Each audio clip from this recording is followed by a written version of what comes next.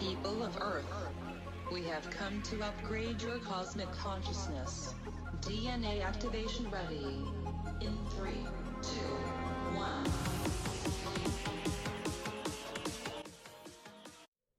Hi, welcome to Q&A on Breakthrough Leadership. I'm Lou Quinto. I'm Craig Anderson.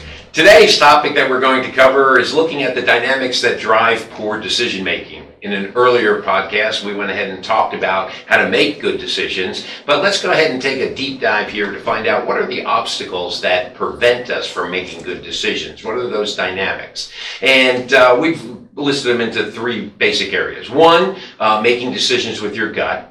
Two, not having a formal process. And three, data and speed.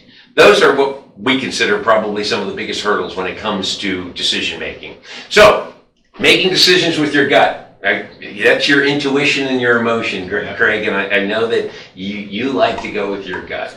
I would say I think data is really important in the decision process, and you've got all the things we talked about in the other episode about collecting data, having criteria, all those things are wrong. Right. But if there's something still gnawing you at the end of that process and it doesn't feel right, there's something either you didn't consider or it's just not where you ultimately want to go. And if you're not going to be behind it, I'm not sure it's a decision you want to go through with. And I think there's at least somehow, I almost think it's some subconscious thing that's just telling you there's just some piece of this you're missing. Because in my experience, when I go with my gut, when I go against my gut, I can't think of the opportunities where it worked out well. Okay, all right. So that's me. Yeah, and basically your gut is your instincts. It's an instincts of patterns of your past experiences, right. Okay, which leads to overrated intuition and then emotion.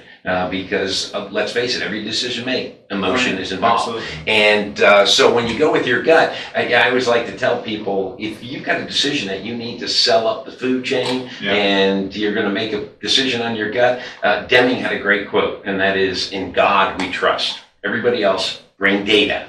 Yeah. And as you know, being in the positions that you've been in, you don't want someone to just stand up and say, well, it feels like a good decision. Yeah. You're going to want the information behind that that's going to support that decision. No, and I get that. And I think typically it's the gut for me kicks in more when it's a decision to not act. Right.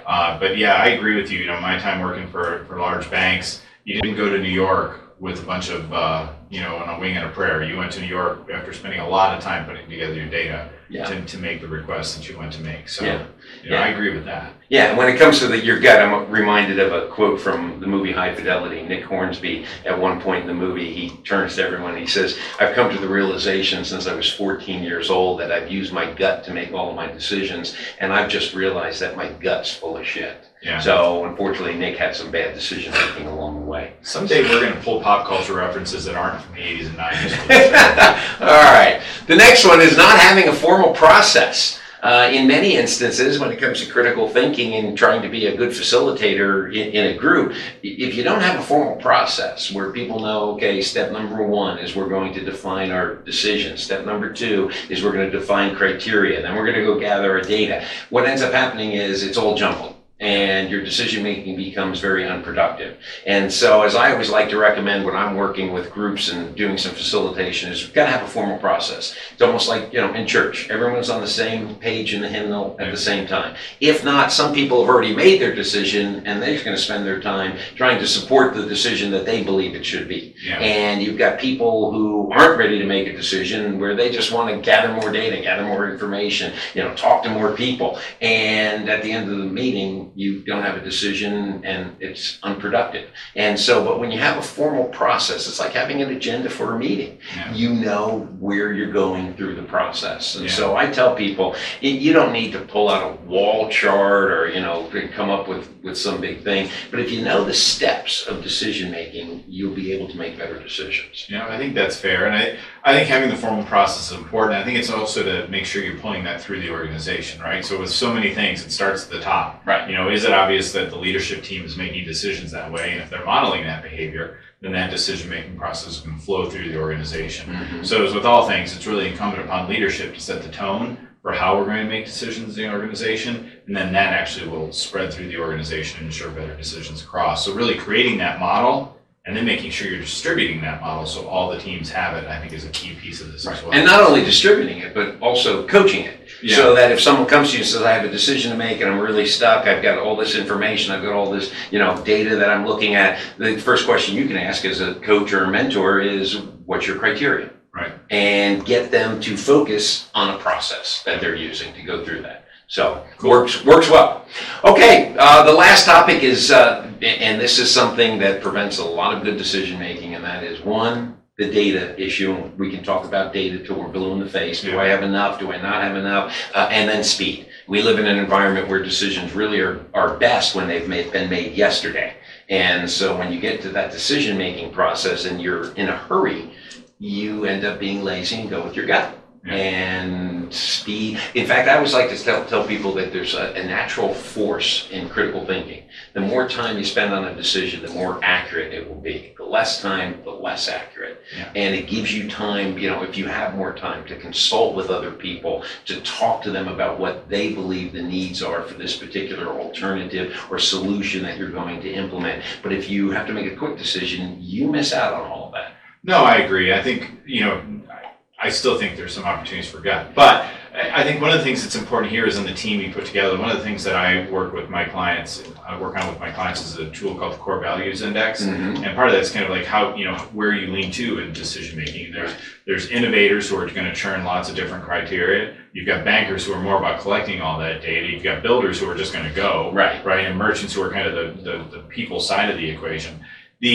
To have that representation on your team and have those tensions mm-hmm. and those strengths that comes from that, I think is really important. So you do want the person who's always coming up with the ideas, but you also want the person who's making sure that we have enough data. Right. And you want the person to make sure everybody's heard, and you want the person who goes, okay, we're there, let's go. Right. And I think having that and so it's very intentional about building the teams you build, either at the leadership level or the right organization that are making decisions, to know where people fit into that pattern. I think it's very helpful. Yeah, and there's different profiles too.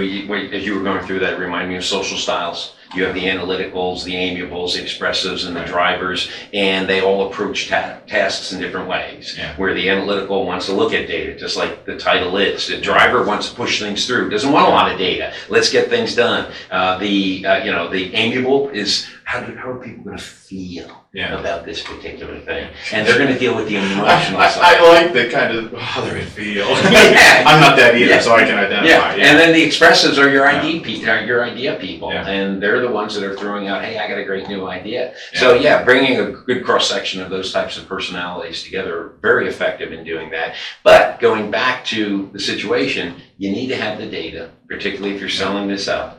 And you need to make sure that you're taking enough time to make the decision. Yeah. If this is going to be a decision that's going to have an impact on a lot of people, I always tell people, why are you going to make the bad decision, then break something that wasn't broken before, and now you have to go back and do a whole bunch of rework that's going to take more time and probably more resources than if you took the time up front and said, yes, we know we need to make a quick decision, but we need some extra time. And I'm not talking 2-3 weeks. I'm talking another 24 hours to make that decision. That's what I used to always hear a lot, and I thought it was a good point, was in the hiring process, right? Hire slow, fire fast. Yeah. Make sure you're taking the time to make the right decision. You may lose some productivity if it takes you a little longer to get the right person, but you're going to gain that all on the back end. And so I think in this process, it makes a lot of sense to make sure you're getting the information you need and taking your time to make a good decision, because it takes a lot to unroll a bad decision. Right. And if there's anyone who knows anything about firing, it's you. That's a core competency, apparently. So, at any rate. All right. Key takeaways. We talked about the dynamics of poor decision making. What do you see? Yeah. Well, I think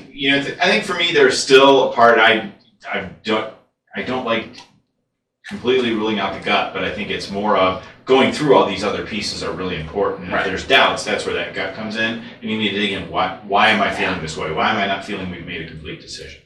So I think that's important, but I think having the process gives you the freedom to kind of say, all right, where did we make it wrong? And I think that's, my takeaway here is really having that process, taking your time to make that process, and acting, appropriately is a really good way to get it. And I don't discount your gut. Yeah. Okay. But at the same time, if you're making a decision for yourself, you're the only person it impacts. Go with your gut if you feel comfortable. But the minute one other person is brought into that mix, guts change. Yeah. And you need to find that common value. And that's where we start getting into having that process, being able to make sure that we've identified that criteria in advance. We have the data that we've taken care of. And so go with your gut, but validate your gut with that process, because again, I'm not going to discount the gut, but at the same time, you need to validate it, particularly when you're in an organization and you need to sell that decision up to get the authority or the permission to move forward with it. You just can't come in and say, trust me. Because trust but verify. Exactly. Trust but verify. Good. All right. So thank you for watching this episode of Q&A on Breakthrough Leadership. If you've liked this video, go ahead and click on the like button to subscribe to it also, so you know when the next podcast is coming up. And hey, we'd appreciate it if you'd share it with your colleagues, put it out there for us on LinkedIn or whatever social media you prefer. We'd like to spread the word, so we appreciate your help. Okay, so thanks again. I'm Lou Quinto. I'm Craig Anderson.